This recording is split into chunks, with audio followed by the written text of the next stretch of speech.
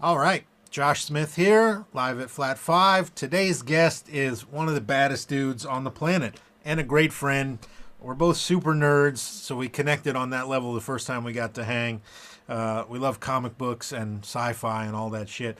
But this dude is one of the baddest guitar players around.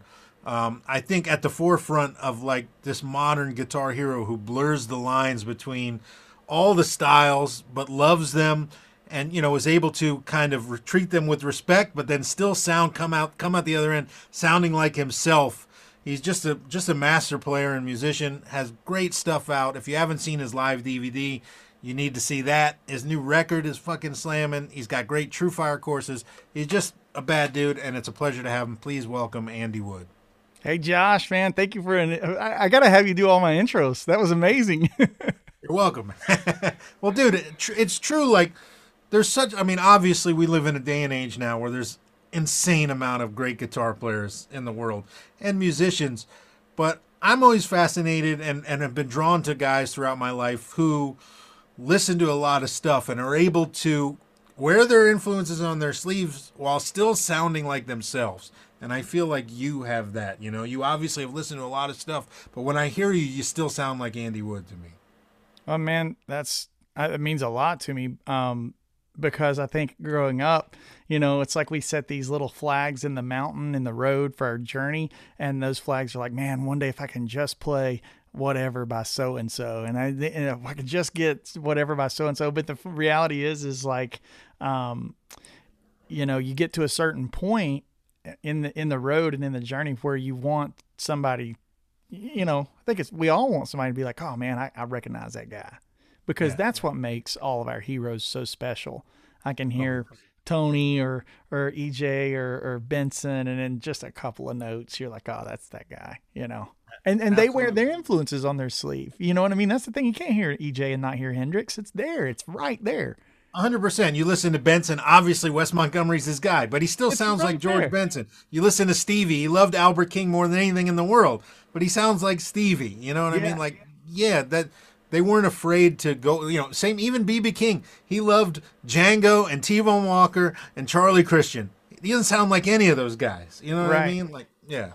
I mean, So, it really is true. And I think I would say, obviously, 100 times over the same thing about you. Like, I love when I hear you like lean a little Danny Gatton in, or lean a little Stevie, or it's almost when you hear master players like yourself do it, like it's like tipping the hat.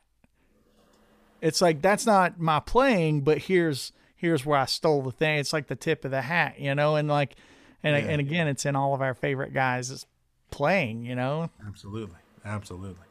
All right, dude. So I start all these by kind of getting a basis for how guys got started. It's interesting to me because I don't come from a musical family. Nobody plays guitar or pretty much anything in my family, at least not in my inner circle, the close relatives. So it was a random thing that my dad bought me a guitar. He doesn't even really know why he did it. He just bought it, brought it home, gave it to me, 3 years How old old. were you? Three years old when he brought the And you guitar. just like, hey, man, here's a guitar. Yeah, it was actually the story is the day my sister was born. We're 3 years apart, and our birthdays are just a couple days apart. And they overlooked my third birthday because my mom was in the hospital. And not that I would know this, I'm three, I didn't care. But the Mm-hmm. days my sister was born, he brought me home a guitar. He stopped from on the way from the hospital at a music store, bought a guitar, and brought it home to me. He still doesn't know why. He said something just made him do it. That's beautiful, man. I love that. Yeah, so I know you started early on playing mandolin, but I don't actually know, was your family musical? Like, was there, a reason there or a connection? Yeah. In my infancy, my grandfather played music, played fiddle and bluegrass and stuff. And there was a running joke in the family that there's an old bluegrass tune called "Bury Me Beneath the Willow." Right, it's a really sad song about guy, girlfriend, fiance, whatever, leaving him or whatever, and then he wants to be buried. It's really sad. Ironic thing is, apparently in the family, Grampsy would play that when I was like crying as an infant, and it would like soothe me. That's what he called. So the funny thing is, Grampsy played fiddle and mandolin and guitar and stuff, and mainly a fiddle player. Like, he didn't venture outside of the third fret, you know what I mean, when playing guitar, but fiddle and mandolin. And he had all daughters, and then one daughter had a son, me, and another daughter had another son, and within 6 months of each other. So my granddad, when we turned 5 and 6, he was like, here's some instruments. And then he became the organ grinder with his 2 monkeys, kind of thing. And so we hit up all the bluegrass festivals, and, I had a very blessed existence in that I was around live music so much. Live players. When there was picking, I was playing with other players a lot. And that was really like, I didn't realize how thankful I should be because of that, because most people don't have that kind of experience. And most people are playing along with records or what, you know what I mean? Kind of doing it like you said, where it's just your thing. Man, it's interesting talking to a few guys like yourself who started in the bluegrass world and started either on guitar, mandolin, or whatever. I'm able to draw some parallels between not the isolation, but the close-knit small circle that is that world, and it's like blues music in some degree. It's a niche, you know what I mean? And you have people who are just love it and obsessed with it. It's its own world. So I was fortunate on the other end of the spectrum to be around this blues world when I was such a young kid and get to play with older cats constantly and be picking, their brains, but mostly just getting real world practical application and experience, which can't be replaced. And I'm sure you feel the same way about all that time, in those festivals and all that stuff. I mean, really, that's the end game, right? In my head, when I think about the end game, it's like to play music with other humans, right? Yeah. And when you said real world experience, it's like, dude, here I am every weekend, and there's a jam circle, and it's all the standard tunes, and nobody's slowing the tempos down or altering the difficulty levels of Panhandle Rag or whatever you might be playing. It's like they're playing the tunes, and like being around it, it's almost like if you go to another country and you just got transplanted, you would learn the language a lot quicker because you're forced to. You know what I mean? Because that's the way everyone's talking around you. So in some kind of ways, music being a language, it's like that. And the blues festivals, and like you said, blues festivals and bluegrass festivals being kind of niche or whatever. Like I remember being at these bluegrass festivals when there'd be like 2,000 or 3,000, maybe 8,000 at Merle Fest. Then all of a sudden, Oh Brother, Where Art Thou happens. And at every college campus, everybody's getting a banjo and like learning. And now bluegrass festivals are gigantic. Like Telluride and Merle Fest are like hundreds of thousands of people. It's like a completely different culture than what I grew up in, Yeah. Yeah, but that feeling of, when you're really young and you start to progress and get good, and you're surrounded by, seasoned veterans and older cats who have done it for a long time.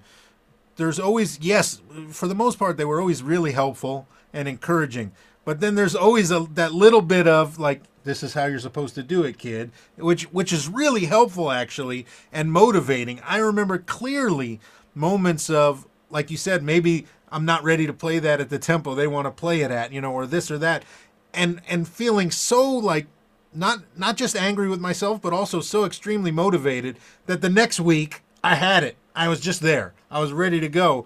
And those little looks from your peers, and then the knowing look the next week when they see that you put in the work and you're ready, you got it then, that was like a drug to me, like of man, I just want that look from all these guys. And it's like in like the nerd culture, it's the Jedi Council, right? You've got the elders of the genre that are playing, and they're comfortable playing all the tunes, and they know this huge vast library. And when they just give you a nod of approval, you're just like, I want to do that all the time, and get that nod of approval, and I think that has stayed the course for me through all the years. Is like there's nothing better than when the vibe is right on stage and you hear somebody on stage in the band, where the audience can't hear, but somebody in the band goes, yeah, it's like, you're like, man, we're doing the thing,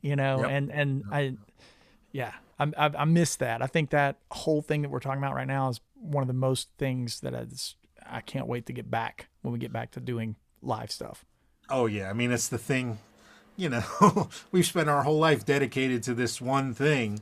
And it's like, well, the 95% of it that I've dedicated my life to is gone. So now I'm making all of my joy from the 5% of the other stuff that I normally do, which is weird. Yeah. And frustrating. Dude. So okay, so you start going with your grandpa to all these places, and you're learning, you're growing. I mean, you're at what point do you kind of start thinking about? I know for me it was instantaneous, but like this is it. Like this is my life. I'm gonna, I'm not worried about college or maybe you still want to go to college, but you kind of know I found my thing. Yeah. I think for me, I was around 15 years old, and I was going to Gatlinburg on the weekends. I lived in North Carolina and was going to Gatlinburg, and I would occasionally get to set in at a bar, at a club, whatever. And there was a guy that owned and managed one of the theaters in Pigeon Forge. For those that don't know that are watching the show, Pigeon Forge is a lot like a Branson or like a Vegas without the casinos kind of thing, You got all the live shows, all the legacy artists, but you don't have, gambling. So a guy owned one of those theaters, invited me to play. His name was Billy Baker. And my parents both signed for me to say that I could live on my own out of state. And the high school principal allowed me, like nobody really knew, right? Like, and it was one of those things where I had one strike. If I messed up once, it was over. But I was kind of living by myself and going and working in the theater, and I didn't play any electric guitar. I hadn't had any exposure to that. And then when I was about 15 or 16, I heard Brent Mason's solo on Pick It Apart and Mark O'Connor, New Nashville Cats. And that one changed my life because that's what made me want to get my electric guitar out from under the bed, restring it, and like learn how to do it. So it was that and Eddie Van Halen and I was working in, before I'd known who Steve Morse or Eric Johnson or any of those big influences were, a guy in the theater that I was working with, he was the electric guitar player. I was playing acoustic most of the night, and then they would let me do a feature because I'd won some contests and stuff as a teenager, and they kind of like did a little feature bluegrass spot or whatever. And he saw my picking hand. He was like, "Oh man, you must really love Paul Gilbert and Steve Morse." And I was like, "I don't know who these guys are." He's like, "What?" So he made me a mixtape, and it had, Too Many Notes by Steve, it had Scarified, For the Love of God by Vi, and Cliffs of Dover. And it's just like everything that I think I was supposed to know or I was supposed to at least heard at that point. So I heard that mixtape and went down to Disc Exchange, which was the local, CD spot, and got everything from all those guys. And just, that's where it really kind of hit the ground running. And about that time, it seemed like it wasn't too many years later that things became a little more accessible with more mass-produced live DVDs and people taking old REH videos and making them. It just seemed like it was a good time to like get stuff. Where previous, man, where are we going to find these clips of like Steve Morse playing? Like you couldn't. It was impossible. It was impossible. Right. So that's where it like shifted, and then I got in a rock band. I went to college for a couple of years at UT for jazz, and ironically, I wasn't really into jazz. I was in school at the jazz program. Got more into jazz 6 years after I left jazz school than when I was there, as it goes. And I ended up leaving jazz school because I started getting calls as a session player in East Tennessee, and it was a thing where I could come in and cut all the acoustic and mandolin and stuff like that, even for bigger bands that maybe were like electric rock bands. I mean, when you cut acoustic, it's a different kind of muting and it's a different kind of thing. So I had a skill set there that allowed me to kind of, like you said, hang out with the big boys. Like all the session guys and producers were way older than me, but because I had a skill set, I was able to get in that world. And that's where, again, the life just changed. And it was like, okay, now I need to see how the session environment is and stuff like that. Yeah. So, man, when you started, so how old were you when that guy gave you the tape? 17 or 18, like right in that age. And it was like, I remember 18 years old. It was like, all right, dude, Cliffs of Dover is the greatest thing I've ever heard. It was like that. I was like, what? How do you do it? I had a PV Bandit, Boss OD1, and a Dynacomp. That was my rig, and a blue Telecaster. And I was like, I don't even understand. The first time I saw Vi do one of these, like, I was like, that's impossible. He's not even picking the strings. That doesn't even make sense. You know, I had no idea about legato or any of that. Yeah. And so it was like culture shock, because the idea of being able to play more than one note without striking the string, or more than two notes without striking the string, that was like life on Mars, because that doesn't happen on a Martin with 13s on it, you know? Yeah. Well, so what did your grandfather and, you know, your circle from your, you know, the upbringing think when you started listening to that stuff and started playing electric guitar? It was funny. My granddad never really cared about the electric guitar. He's like, you know, you like that old rock stuff, don't you? He's like, I bet you like Keith Richards. I was like, yeah, man. We were like, yeah, I like Keith. Cool. But it was, you know, with my granddad, every time we would get together, it would be, you know, get the mandolin and play the Sam Bush and Bill Monroe tunes, you know.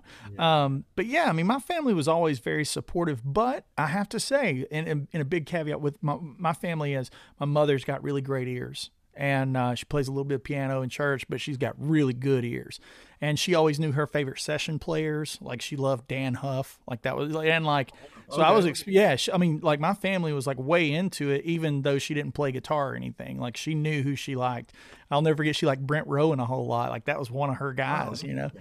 Yeah. And so my exposure, you know, through that, I had a family was, you know, they weren't afraid to say, hey, get that clean. Your tone's a little nasally, or whatever it may be. You know, it's like, you know, you can get that clean. That was, I guess, the number one thing that was floating around our house, you know, was like, interesting. Yeah. And Brian too. And ironically, you know, Brian and I grew up and both become pro level players. You know, it's like he plays fiddle with Travis Tritt, and he's been with Tritt for 8 or 9 years.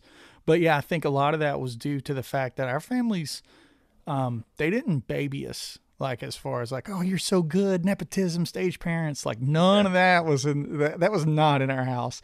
And even today, when I have young cats come to clinics or whatever, I try to be very supportive and do this, and you can do it. But I also try to be like, hey man, you have to do the work. Like, it's not like you wake up and I said it once in a thing for a local interview thing. They were like, I'm helping a young kid out named Hudson McCready, and his playing's really come a long ways, and he's 13. And I said in the interview, I was like, hey, man, this ain't the kind of hobby or lifestyle where everyone gets a participation trophy. Like, there's a lot of really awesome players in the world, and if you want to play on that level, you really have to put in the hours. So there's no substitute, you know. But I'm thankful for that. I'm thankful if my family wasn't, you know, stage parents. Like, my mom to this day, she doesn't come to a lot of gigs. I mean, she came to see me when I played the Opry for the first time and stuff like that. But in general, she's like, I'll see you. Yeah, I'll see it. Yeah. I'll see it at Thanksgiving or whatever, you know. Yeah, supportive, but not sugarcoating everything, you know. Yeah. And that's important, you know. So during that time, I'm 15. You already moved away to start playing, you know, and gigs. But was there any music in school for you? I'm always curious about that with guys. Yeah. Ironically, when I moved to Gatlinburg Pittman, I was in chorus. I couldn't be in band because what was I going to play? And like, even if it was a jazz ensemble, I didn't have the time because I was leaving around 2:00 in the afternoon during peak seasons to play the matinee shows. Yeah. So I wanted to take music class. So I took chorus, and she actually was extremely, extremely supportive. Her name was Ruth Lewis, and she would allow me to bring in my little amplifier and telly, and as the chorus things would be working on any kind of choral arrangements, she would set the chord charts down in front of me. So she didn't try to deviate the natural thing that I was on, the natural path that I was on. She was very supportive. During my lunch breaks, I would go get my lunch and go to her room and put headphones on and practice. You know, it's like, so yeah, I mean, I didn't, you know, I never, still not a strong sight reader or anything like that, but the support there and the encouragement and the, hey, you need to know what an F chord sounds like when a G's on the bass, like that, like it was that kind of thing. Yeah, that's great, man. Yeah, I feel like, you know, guys are obviously progressing so much faster now because of the amount of information available to them. But that's music in the schools thing is missing. Like I It had is. music all through middle school, high school, even elementary school. I had like Yeah. ukulele I had the class. And, plastic yeah, recorder. Is that yeah, what that thing is? Yeah, we had yeah, that, you know. yeah. And you know the interesting thing, and maybe the viewers could check this out if anyone's feeling benevolent out there. I'm going to do a plug. Friends over at Songbird Foundation in Chattanooga, Tennessee, they do a supporting the music and the arts in the surrounding areas of Middle Tennessee and Chattanooga specifically. And during COVID, even when school's in session, they don't allow any band practice. So Songbirds has been raising money and putting guitars in the classrooms. So if anyone wants to help out and, feel free to jump to Songbirds. Those guys are really great. And I'm like you, Josh. It's like music in the schools, please. We need that. It's like a lot of good stuff came out of that. Well, for me, it was like it reinforced what I was already working on at home. And it gave me a connection where I didn't feel outcast at school because all I cared about was music. And then it let me have some of that at school, which actually made a big difference in my like day-to-day school life, especially in high school when you can get, you can get kind of insulated and it was important for me to have that during school. I know, at least I know it was for me. Yeah. Yeah. I mean, same, dude. It's like, just having those few moments, like I said, on a lunch break to play the guitar, it's like, man, it kept me, no matter what was going south for my day to day or what was going on in high school. Exactly. I think everyone experiences high school differently, but I guarantee you that everyone has a bad day in high school. Like that, that's a thing. So it definitely, was definitely a lifesaver for me. And I was lucky that my principal would let me just bail on my last period to go work, That's Yeah. pretty cool, man. That's It was pretty amazing, man. And I think that was a big part in due to the music culture in East Tennessee. Like just music in general is everywhere in Western North Carolina and East Tennessee. So there's a lot of value on it. And obviously in a town whose commerce is Dolly Parton and music, it's like, I think there's a different value on it here than maybe say another city in America, somewhere in Iowa or something. Yeah, yeah, that's very cool. When were your first gigs on electric guitar? They started creeping in those theaters. Okay. I remember one gig, the electric guitar player was going to be out, and it was like the matinee he didn't make.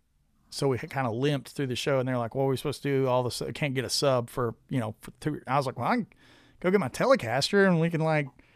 At that point I had graduated. I had a Subway Rocket from Mesa Boogie. It's like I graduated to tube amps, and so I went home and got that, and slowly started integrating in. And I remember ordering a really important guitar to me was a Fender '90s B-Bender Telecaster. I ordered it in white and it came in black because sometimes Fender doesn't pay attention, but it played so good I kept it, And so that guitar had a lot of mileage. I put 2 or 3 different sets of frets on it over the years. It's like I really cut my teeth on that guitar, and that's the one I played at Guitar Mageddon and all that stuff. So Right. a lot of that, like 17 through 22 years old, that was like. And I was clubbing at that point. Like my days were getting really long, going from the summer of my senior year of high school to the freshman year of college. Like I was going to class, playing the afternoon matinee, playing the evening show, and then clubbing that night till 2 or 3 in the morning. Yeah. Yeah. Yeah, but man, that type of like we said earlier, just that type of the amount of real world experience is like, man, you grow so fast. Dude, Like you every really week do. you feel like you've taken another step. And if you obviously the answer there is like, look how much your playing grows, but just pause that because that's such an obvious one. Where a lot of players grow is like your pedal dies, get through the rest of the gig.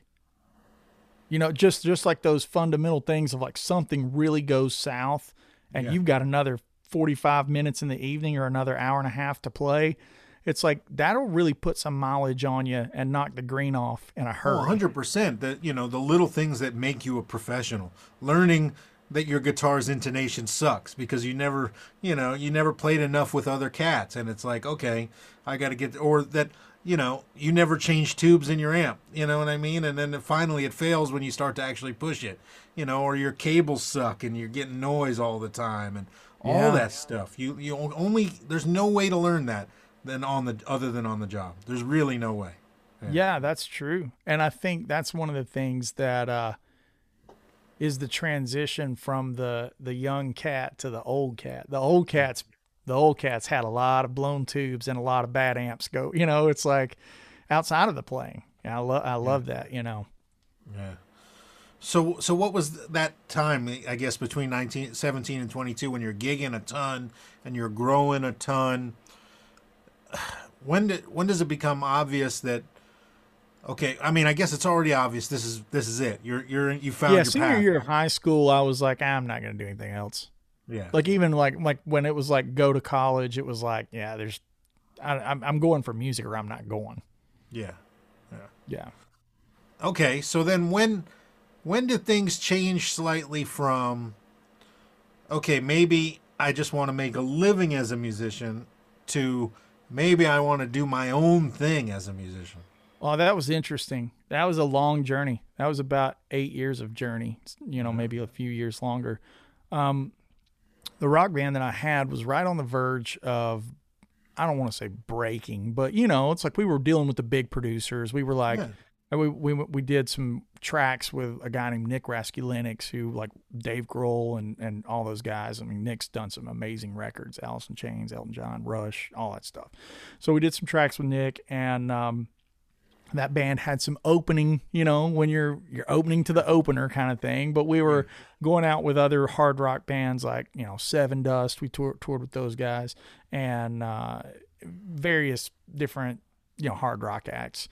And funny enough that those relationships still exist to this day. Like Clint Lowry and I still chit chat to this day. And it's funny that band kind of, the nature of the radio rock thing kind of shifted during all of that. So I got on a gig where I was playing, it was a benefit for the Deftones bass player, and it was a lot of hard rock guys, and they needed a ringer for the gig.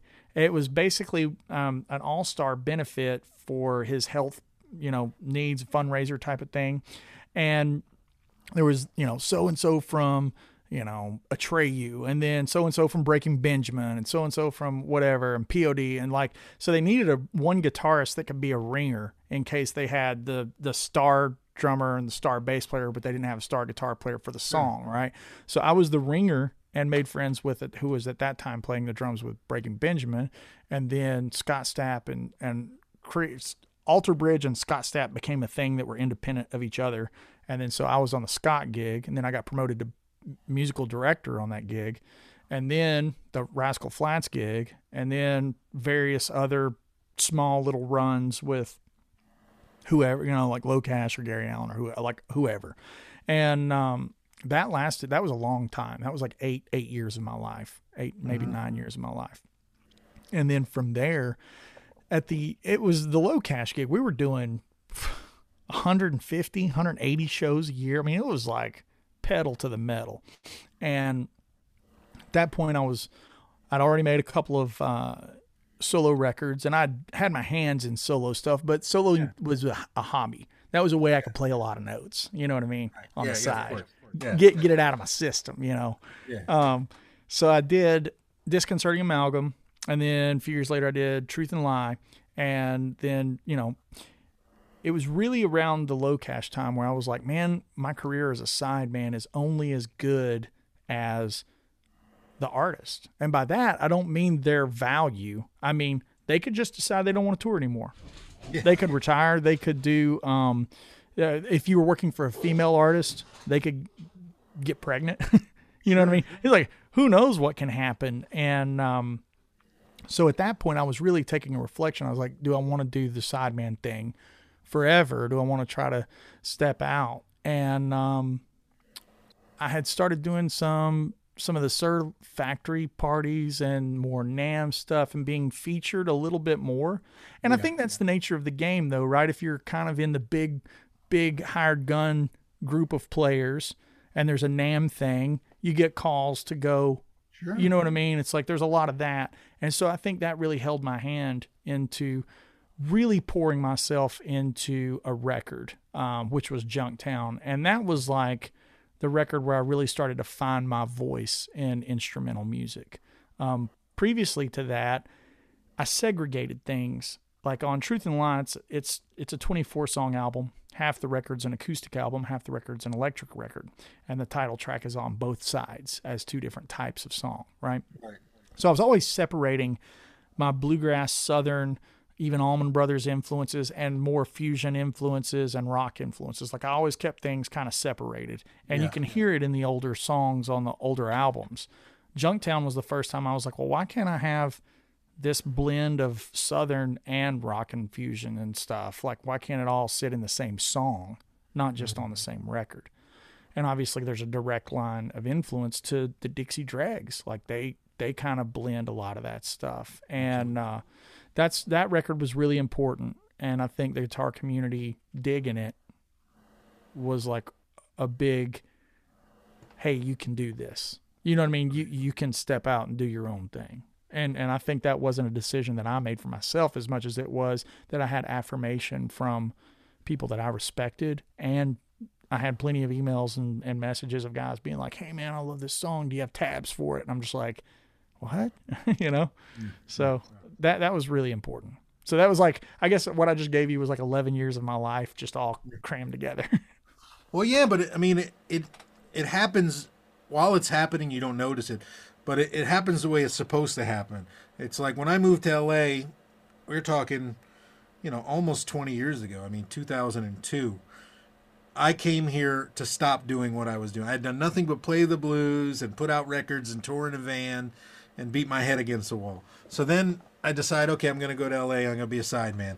And that works. Like I actually make a living and I start to do a decent amount of sessions. I start to go out on the road with different artists doing stuff.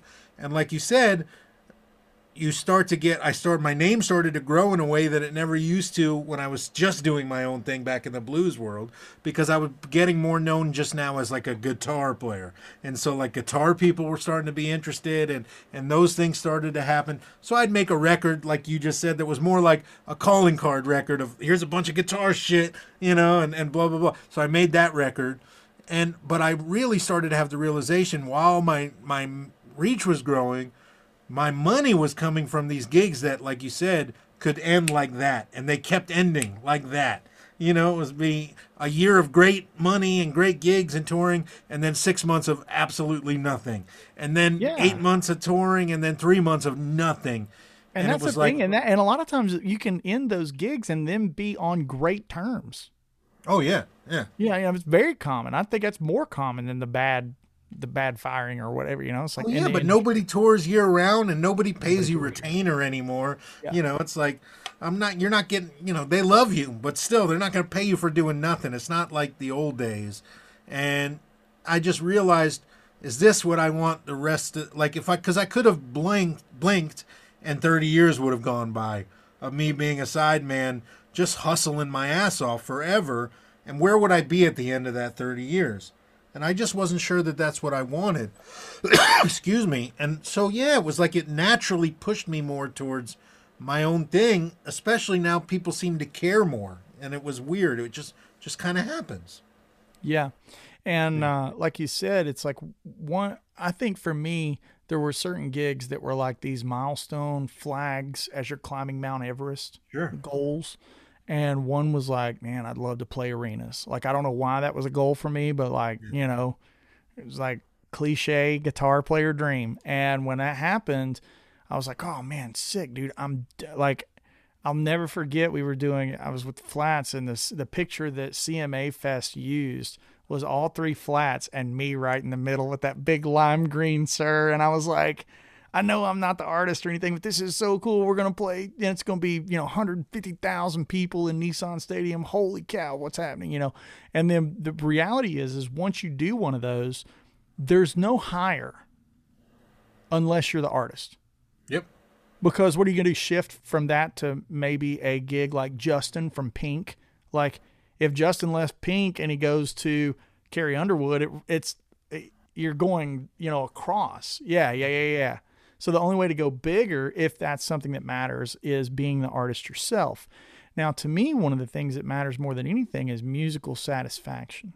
And when the world started, the world as in the guitar community started to appreciate, kind of dig into what I was doing, and like the money was rolling to where I could be my own artist, man, that value of being able to make my own music and just put out an EP of this stuff that I like. And it's like that musical gratification is a lot higher when you're creating the music than if you're trying to perfect something that somebody else created. Absolutely. There's no feeling like releasing something and knowing it has, even if it's a small audience, an audience of people that are interested in it.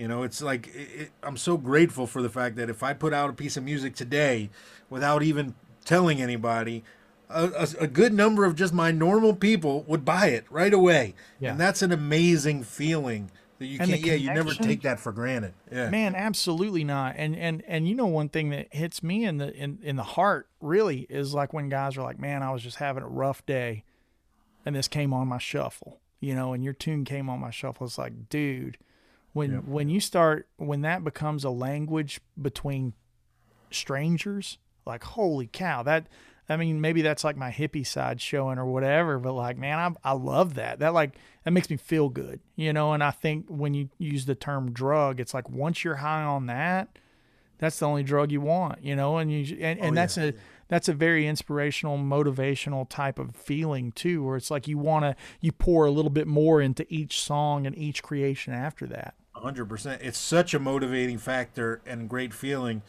that it helps you stay feeding it. Like you go further and further towards doing this thing that is so gratifying, so much so that you'll turn down other work, sideman, where I still get called for stuff and I will turn it down because it doesn't feed that, where the effort where I'm putting in and the gratification that I get back from it.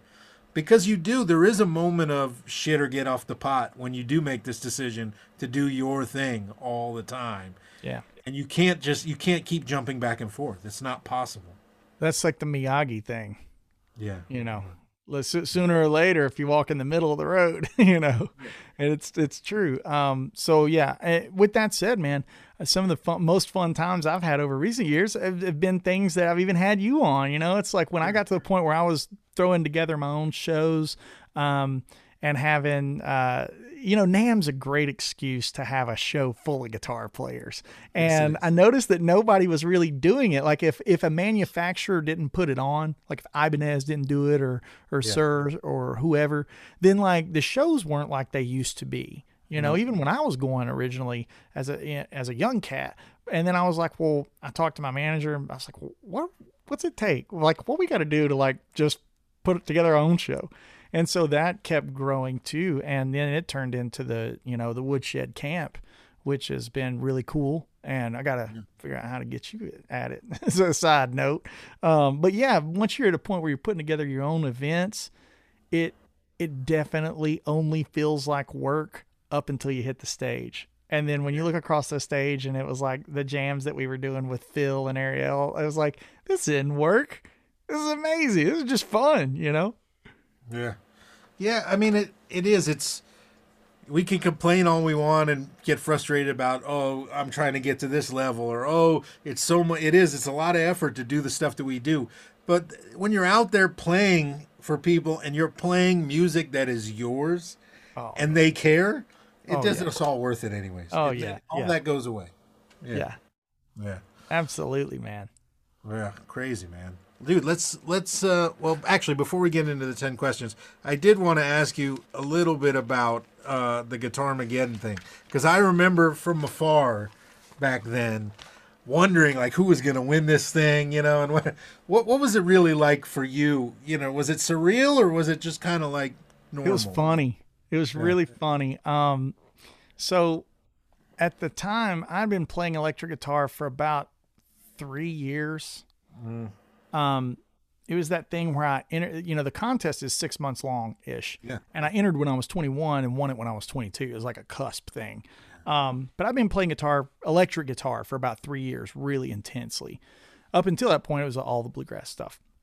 So, at the same time, I was really into sports cars. Like, it was right about the time that like Fast and Furious and all that culture was going on. I had a 1994 twin turbo Supra. All my buddies had RX-7s and Vipers and Supras and stuff, and we would go out on Friday night. And a lot of times they would come to whatever club I was playing at. We would hang out and, be college kids before, and then we would hang out and be college kids after, But I would, they would just hang out while I clubbed. And at the University of Tennessee, it was a great time to be playing live music because, it was party central, so it was super fun. Had to go to Guitar Center that evening before dinner. We would always go get all the cars out, shine them up, and go to dinner. Went to Guitar Center, had to buy some strings. And I saw something, don't even recall what it was, but I'm noodling on it. I was like, it's kind of cool, man, like whatever, and go to put it back. And guy comes up to me and it's like, bro, you should totally enter Guitarmageddon. You could totally win, bro. And I was like, he's like one of the guys that worked there. And I was like, what? Guitarmageddon? This sounds like something off of Spinal Tap. Like, I'm not going to do that. I'm done with contests. I did that as a kid. I had this whole like prolific, way of looking at it. My buddies had a better way of looking at it where they go, bro, if you enter, we'll buy your bar tab all weekend. And I was like, done. Okay. You're buying dinner and my bar tab. I'll enter this stupid contest. Let's go. And it was like a joke. So I came back on Wednesday night. It was like the following Wednesday. Entered, won the store, and then got a call from one of the guys, Mike. And he said my score was high enough to go to the regional. I was like, well, what does that mean? And he was like, bro, it's like, we're going to fly you down to Disney World and you're going to play at the House of Blues and be you and 6 other guys. I was like, well, that sounds amazing. They're like, yeah, we'll pay for everything, So I get down there. My buddy Bubba Casey went with me. He was one of the other car guys. And and then a bunch of my car guys drove to Florida because it's not that far from Tennessee, and we just had a weekend of it. And I took an acoustic guitar just to kind of hang out by the pool and pick up chicks or whatever. And I didn't have any rig. So I just took a cord. I mean, that's how they had like Marshalls that had clean and dirty. It's like, that's fine. Plug into that, And I get there and dudes had these big boomerang loopers. One guy had an eventide rack. Another guy had a pedal board like what I've got down here, which is like the RJM switcher and all this stuff. And I was just like, what am I supposed to do? And Bub goes, hey, man, just play your acoustic. So, like, I did my play along with the track thing. And then for my freestyle, I just played acoustic, and just kind of went back to my roots and did some grass stuff and won. And then went to the final in Las Vegas. The cool thing is we were all the regional winners were going to be, we were the opening act for Cheap Trick. At House of Blues. So I was like, dude, we're going to Vegas, Cheap Trick, gonna be awesome. Win or lose, it's a party. It's great. So luckily, man, and all those guys there could have won. It was just happened to be my day. It's like when you have a good day, it just happened to be your day where you played good, And so ended up winning. And by that point, you got to understand, you've won 15 grand in stuff. Like I won the Music Man let me design a guitar. I'd won one of everything Line 6 made, and like it's like I had tons of stuff. So they cut me a $10,000 check as like one of the grand prize things. And my granddad had always wanted a D45, and he was a construction worker, didn't have it. So Guitar Center told Martin what I wanted to do. So they gave me the Martin D45 that's in the catalog from that year. And they gave it to me for $10,000. It should have cost a lot more, but they, and so I gave that to my granddad, and that was like the culmination of the story. So, it was surreal for sure. Like every point of it, was kind of, truth is stranger than fiction, I guess. And, I was just fortunate that the dice fell in my favor. And, man, it was, any part of it was awesome, I remember, there was, even before that, there was like a kind of like steps ladder of all these contests back then, and it was like it was always interesting seeing what happened to the guys that won, and Yeah, and seems there like was a lot of them have 3,000 ended up people. to go. What? I said there was like 3,000 people that entered it. Like it was an insane amount. Like I remember getting the Guitar Center catalog after I'd won it, and they put the stats on there. I was like, "Holy cow! I didn't know this was this big of a deal." Yeah, yeah. But yeah, it was, and to, as a guy that didn't have a ton of money, it was really like those Line 6 amps, man. That's what I played. Like that's what I had. I didn't have anything nicer. It's like, so until that allowed me to make enough money, that's what and I played that Music Man, it was the nicest guitar I had. And so it was definitely beneficial in more ways than just, hey, I'm champion or whatever. It's like, Yeah. and to see my granddad's face when I handed him that D45. Oh, I can't imagine. That Yeah, must it was have been priceless. Yeah, that was worth it all. amazing. Yeah. Cool, man. Thanks for telling me that story. I wanted to hear about it. All right, dude. Let's get into the 10 questions. Number 1. When you first started playing, maybe it was on mandolin and not guitar, but when you first started learning and playing stuff, what was the first tune, riff, lick, anything that once you kind of figured it out, it was like that, it set that hook, like, oh my God, I can't believe I figured this out and I played it right. That magic feeling of, well, there's no turning back now, Yeah. The first tune I ever learned was Boil Them Cabbage Down, which is an old fiddle tune my granddad taught me. And the first tune that I really fell in love with was an old Bill Monroe tune called Jerusalem Ridge. And when I could play all the way through Jerusalem Ridge, I was like, I'm awesome. Man, there's nothing like that feeling when you finally learn something you've listened to maybe a million times. Yep. And then you got it. That's right. Yeah, there's no turning back after that. Yeah, you're done. You're hooked. You're hooked. Yeah. Do you remember the first solo you ever learned note for note?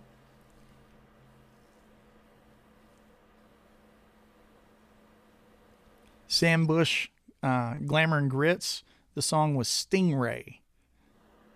I learned that one. That was a mandolin tune, obviously. And basically that whole record. Like I learned Brilliancy and What You Say, and I learned all that stuff. Wow. That's hard stuff, man. Yeah, I mean, I was a 15-year-old kid with nothing better to do. Boredom is a powerful ally. Oh, man.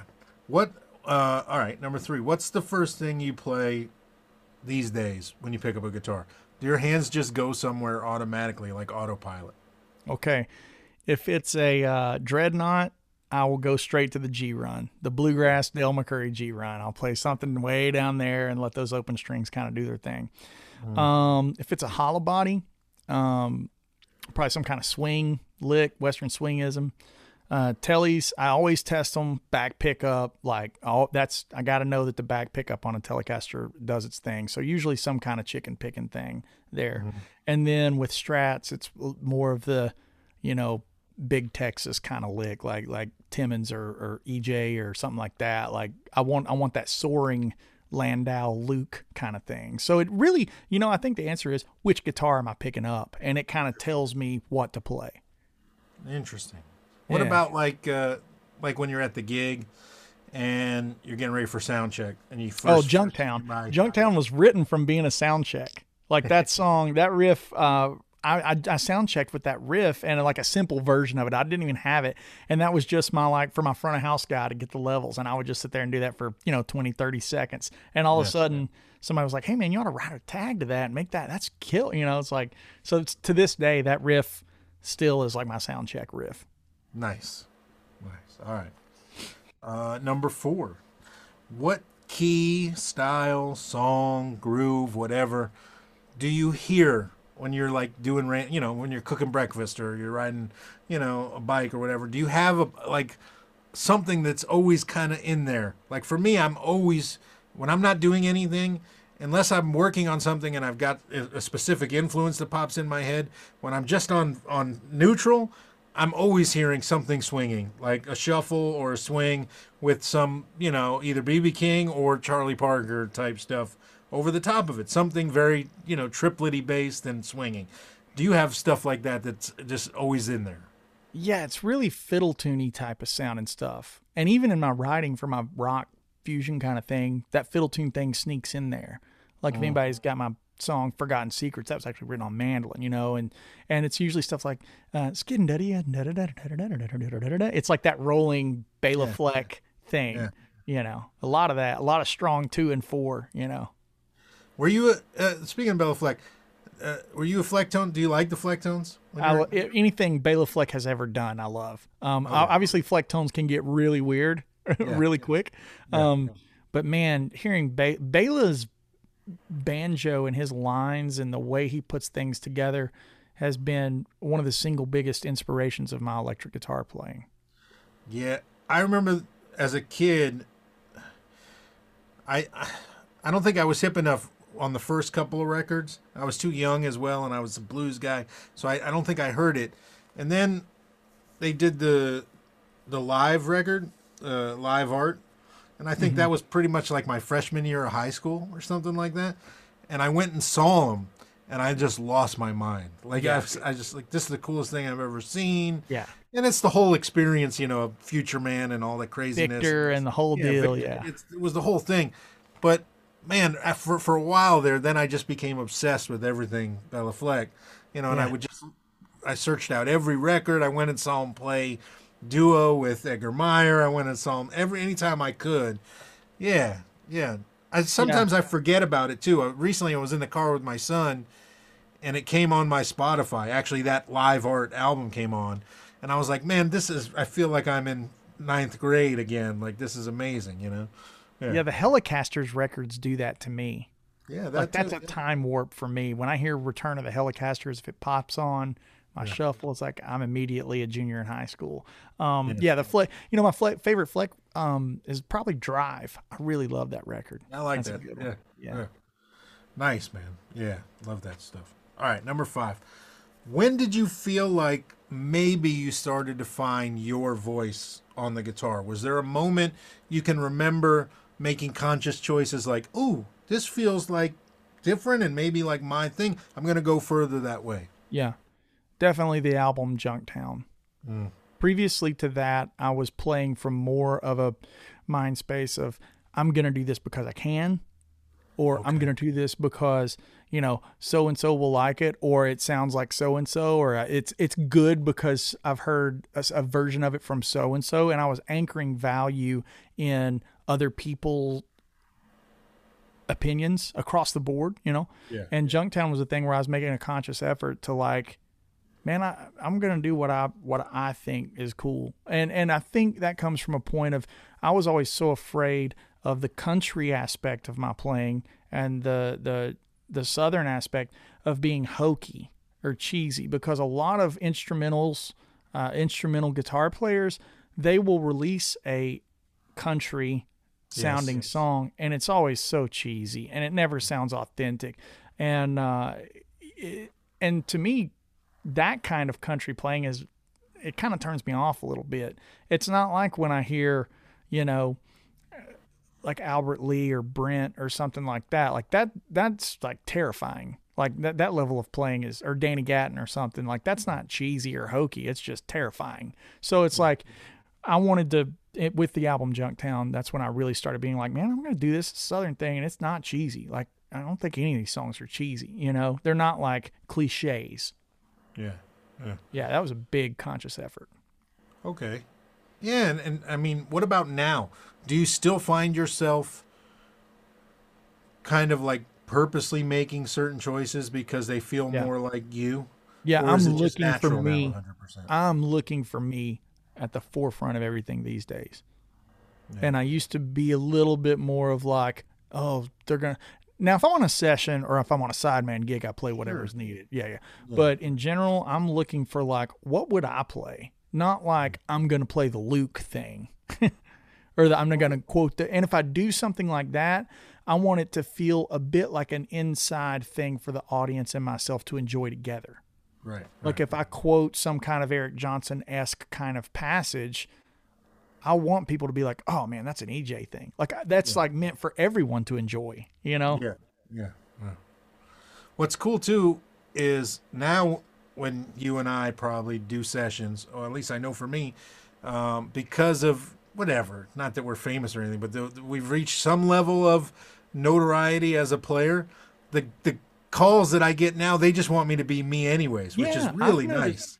I've noticed I've getting that a lot more too. It's like, hey man, what would you do over this? And it used to be a little bit more like, hey man, I need a Brad Paisley kind of riff here. Yep. And now it's like, I know what you're saying. Yeah. Yeah. It means I actually get less sessions than I did before, but the ones that I do get, they just want me to be me. And that's valuable. Yeah. So valuable. Yeah. Oh man. All right. Number 6. What do you consider your biggest weakness on guitar? I'm very curious to know what you think is your weakness. I rush really bad. If I get excited, I will rush. Okay. But if I've got, but that goes into tying into, I want to hire a bad to the bone rhythm section. Yeah. And when I do sessions or whatever, it's like clicks going, it's like, I'm fine. But like if I'm playing by myself, I kick something off, like I'll rush it, you know? Yeah. And then, I mean, God, it's like give anybody 20 years of obsessing over Sam Bush and Del McCurry. And it's like, yeah, of course they rush. Of course. Yeah. But dude, you got to be thinking some of that stuff is so technically precise that you're thinking about things like you got to be thinking about fingerings, like so specific about some of that stuff. When I think specifically about fingering fast passages, that's when I rush too. Absolutely. 100%. Yeah, that's the thing is you're really and some of those tempos are ambitious, you know. Oh yeah. And I think that's the thing, and I think if any guitar player is really being honest with themselves, a weakness for all of us is constantly trying to find a better version of our own playing, to be the best version of ourselves, right? Like, I mean, I love that quote about that Steve Vai said, if you want to sound like me, you've got to sound like you. Yeah. And that's a great quote. Yeah, he's right. I mean, it's also our, biggest motivator. It's like I want to be, better tomorrow. I want to find the better version of me every day. Yeah. Yep. Yeah. Who's a huge influence on your guitar playing that people would be surprised to hear? Pavarotti. Really? See, now that you got me, I'm surprised. Okay, in what way? Nessun Dorma from whichever opera. I can't remember which one it is that it's from, but it's Nessun Dorma.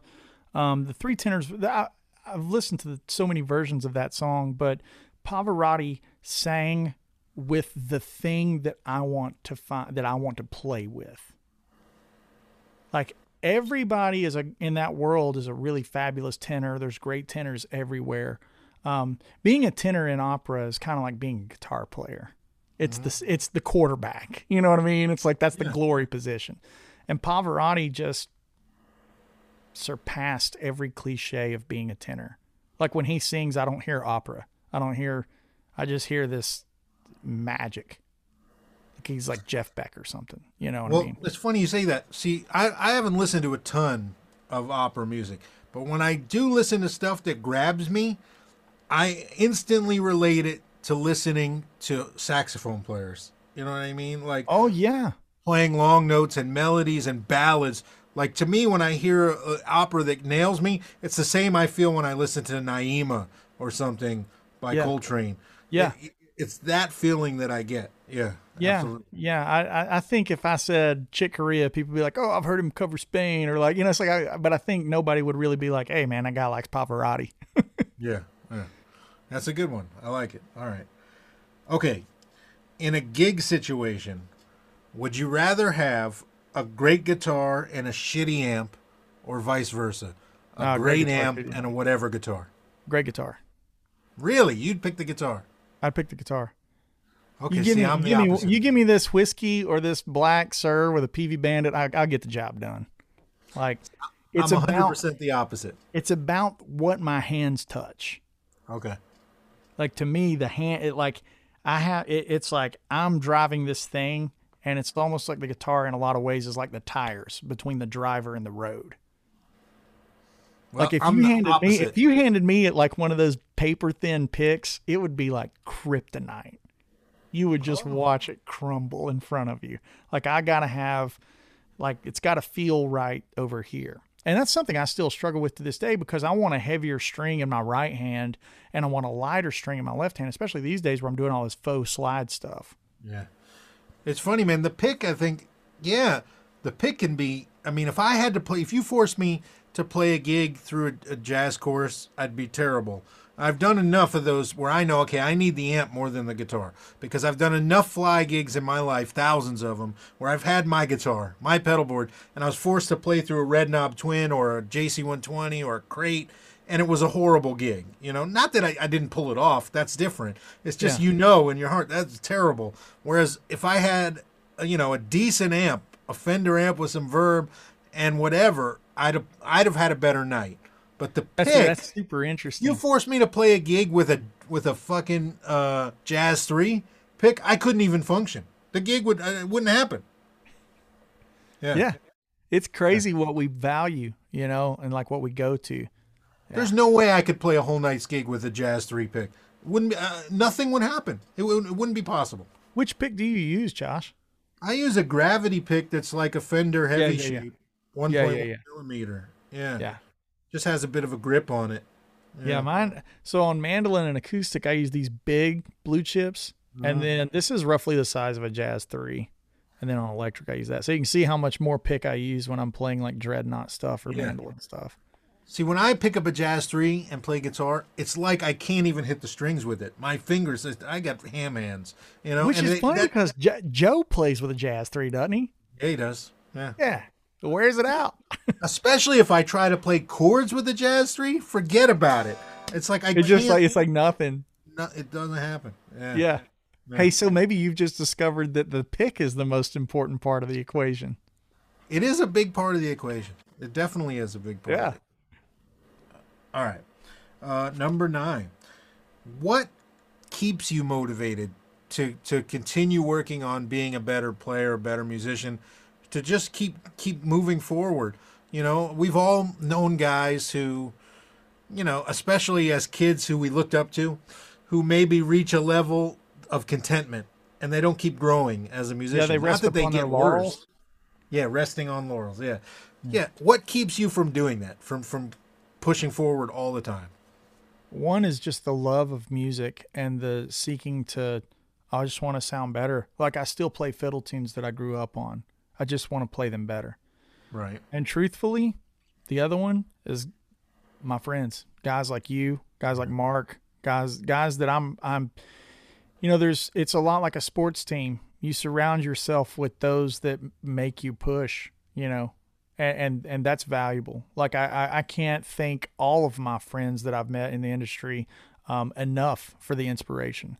Like it's great. I always call Andy Timmons Obi-Wan because over the past couple of years we've become buds and I've learned so much, and it's not been like he's been like teaching me. It's just being in that energy, like that inspiration. So like, yeah, man, like you're an inspiration, and Travis Toy is an amazing inspiration, and my cousin Brian, and then every player that I see, it's like, yeah, man, the ones that speak to me when they play, yeah, like Joey Landreth, like when he plays, it gives me a feeling of like, holy cow, I want to, not only do I love that, but I want to better myself. Yeah. And a lot of times these days, it's a lot of slide players. Very cool. Yeah. And I don't play any slide. Yeah. It speaks to me, Yeah. Well, it is. I mean, obviously, you surround yourself with friends, and we have talented friends. So it's like we're always around guys who just, wow, I can't do that. Like that's amazing. I'd like to learn how to do that. And it does. It keeps you pushing forward. And I mean, I've always felt like, I don't know about you, there's 2 things that have driven me most of my lifetime playing guitar. One was I always had a little bit of an obsessive streak about maintenance, like never going backwards. Like I saw, because I played with guys so much older than me as such a young kid, I would see certain guys it was very vivid to me, see guys lose ability. Lose know the what I edge. mean? When they would Yeah, get, yeah, yeah. and so that was important to me, the maintenance. And then the other side was like, I always kind of felt like a responsibility to this that's brought me everything that is good in my life to like give it back as much effort as That's right. as the things that it's given me. You know. And you know what's interesting when you watch cats get older to where, like, let's say, I'm trying to remember. So I was at a sound check. I'm friends with Dave Weiner, right? And him and Vi were playing like Asheville or something. And somebody in the fan, you know how you can buy the VIP early things and spend some time with the artists. So I was just kind of on the side in the wings or whatever. But a fan asked if Steve was going to play. I don't remember the tune. I think it was Blue Powder or something like that. Steve's like, man, I just can't execute it consistently. He's like, I'm glad I recorded it. I'm glad I toured it when I did. I just don't, and I don't, forgive me if that's not the specific tune, but it was one of those freak show tunes, you know, that just, and I love watching artists age gracefully. That's really important to me. And watching someone like Robert Plant, John Paul Jones, like the music that John Paul Jones has shifted to making and Robert Plant, it's amazing. And it's not resting upon laurels. It's not trying to be 22-year-old Led Zeppelin. Yeah. And Jeff Beck's the same way. Like, I'm going to say, this is a hot take. Get ready. Comment section is going to hate me for it. My favorite Jeff Beck record, Emotion Commotion. Huh. Wow. Yeah. I mean, that I heard that and it just spoke to me. Like, it was just like he came out. And that's come from a guy, blow by blow, all the things that like define the guy. But like Emotion Commotion, and that's not 28-year-old Jeff Beck, you know? No. You know? Wow. Yeah. I mean, it's interesting because I struggle. That's when I struggle with, like, I felt it even during this pandemic, like shit has gone away. And it's not because I'm not playing. I'm playing tons, but I'm not playing in the way that I'm used. I'm not playing with guys, you know? My biggest muscle is like the link between my head and my hands, my improvisational muscle, and that shit's going away. You know what I mean? Because improvising's a conversation with other musicians. And right now, you and I, sitting in our studios, we're talking to ourselves when we improvise. Yeah. Improvising in a vacuum is just, it's not real, you know? Yeah. I said this in an interview the other day because someone asked me, you know, how much guitar are you playing these days? And I said, tons. I'm playing tons. But it's, you know, they were trying to, so you're probably playing great. And I said, no, I feel like I'm playing horrible. And it's like, why? You know, and I was like, because I just can't get that feeling that I need. Like, there's no dynamics sitting on the couch. Yeah. You know, I'm not playing with dynamics. I was just talking to one of my Patreons. I run a Patreon page, and I was telling them, I was like, yeah, man, I've really struggled with like feeling good about my playing recently. With the loss of my grandfather a couple of weeks ago, culminating with the pandemic, like where we're not, it's like all of this negative energy. And then on top of it, I'm not playing with any guys. I've had this weight on me of like, I don't feel good when I play. But the thing is I don't back off. Like I was sitting here practicing before our call, you know, it's like, Yep. Yeah. We'll get it back, you know, we'll get it back. Make a call. We'll have new shit to bring in when we get it back, but it's going to, man, I don't, it's like those first couple gigs back, like when I don't want anybody to see those gigs. Yeah, can we have a no cell phone clause on the first month of live gigs? Yeah, that's how I feel about it, for sure. Same, bro. Same. Oh, man. All right, number 10. Are you a guy who has a 5-year plan, or are you a guy who flies by the seat of his pants? And I mean, do you set goals for yourself? Is there some specific shit that you want to accomplish in the next 5 years, or is it just let's see what happens? I set goals that aren't on a time frame. It was like I was talking about, like I want to play arenas. Like as a kid, you know, it's like I set goals that I don't really. This one sounds really trivial and cliche, but as a kid, I always thought it'd be awesome to have my own signature model guitar. Like I think everybody kind of think, you know, we all think that, you know, and it's when I set goals, it's stuff that like is just this thing, and it's not like I'm a horrible planner. I'm much better like adapting as we go, especially on tour. You kind of get good at that skill set when you're on tour because nothing is really best laid plans shift. But as far as the next 5 years, man, I would, God, next 5 months, like who knows because of the pandemic. But in a perfect world, I want to get back to playing live. I want to be playing. I've got 2 half-baked records in the oven right now, and I want to get those out. And I would love it if the guitar community and everyone would, maybe give a chance for some more Kennedy Wood stuff. Like, it's kind of funny that we were right on the verge of doing a ton of stuff right before the pandemic. And that band's been really rewarding to me because that's not a shred rock, that's not a notey gig. That's a better way to word it. It's just kind of, that band's got more in common with Marshall Tucker or Allman Brothers or Chris Stapleton than it does with like Guitar Hero antics. But that's a very rewarding gig because Dave and I write everything. And it's just Dave and I. Like, that's like the way we write is like I write the music and then he puts the lyrics to it. And that's not because I don't write lyrics or Dave doesn't write music. That's just kind of the formula we use. Sure, and that provides a very rewarding thing. You know what I mean? Yeah. So, yeah, when I think of goals and 5 years, it's like, man, I just want to make stuff. I want to play live again. And I would like to play some bigger. I mean, I guess it'd be fair to say it's like, yeah, man, if Kennedy Wood was playing Royal Albert Hall and Red Rocks, like, yeah, that'd be awesome. Yeah. Yeah. But hey, we got to be allowed to play outside first before we can play anywhere. So hopefully we could get some things right with this pandemic and get the gigging again. Yeah, I struggle with long-term planning. I have like levels that I would like to reach, but I don't have like, drawn out plans for how to get there. Well, it's funny because that's an energy. You're putting an energy into something, and then that's not something that I find very a rewarding space to put my energy. My thing is like if my goal is just doesn't have a time limit on it, and I'm just saying like, hey, I want this band to be huge, or hey, I want, whatever. That's a musical thing. Immediately that makes me put my energy into, we need to write really great songs. I need to practice and get better at the guitar. I need to get better tone. I need to, I took some time during the like, honestly, I thought we would be out of the pandemic by now. So at the end of the summer, I was rewiring my main live board and I was spending my time getting ready to go back out, And so, I mean, I'm always kind of looking to get back out on the road and get to playing live shows. That's really important. Nice, man. Well, dude, that's it. That's the end of the 10 questions. I love it. To the end. Dude, thank you for taking the time out of your day to do this. This was amazing. It's greatly appreciated that you did it.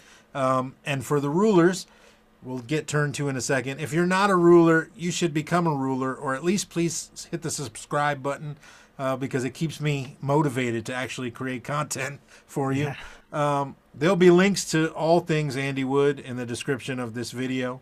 So make sure you support Andy, buy his albums, buy a Sir signature guitar, buy a True Fire course, everything you can to support this guy and keep him making music. And, dude, thank you for doing this. I greatly appreciate it. Oh, dude, it was amazing to hang, dude.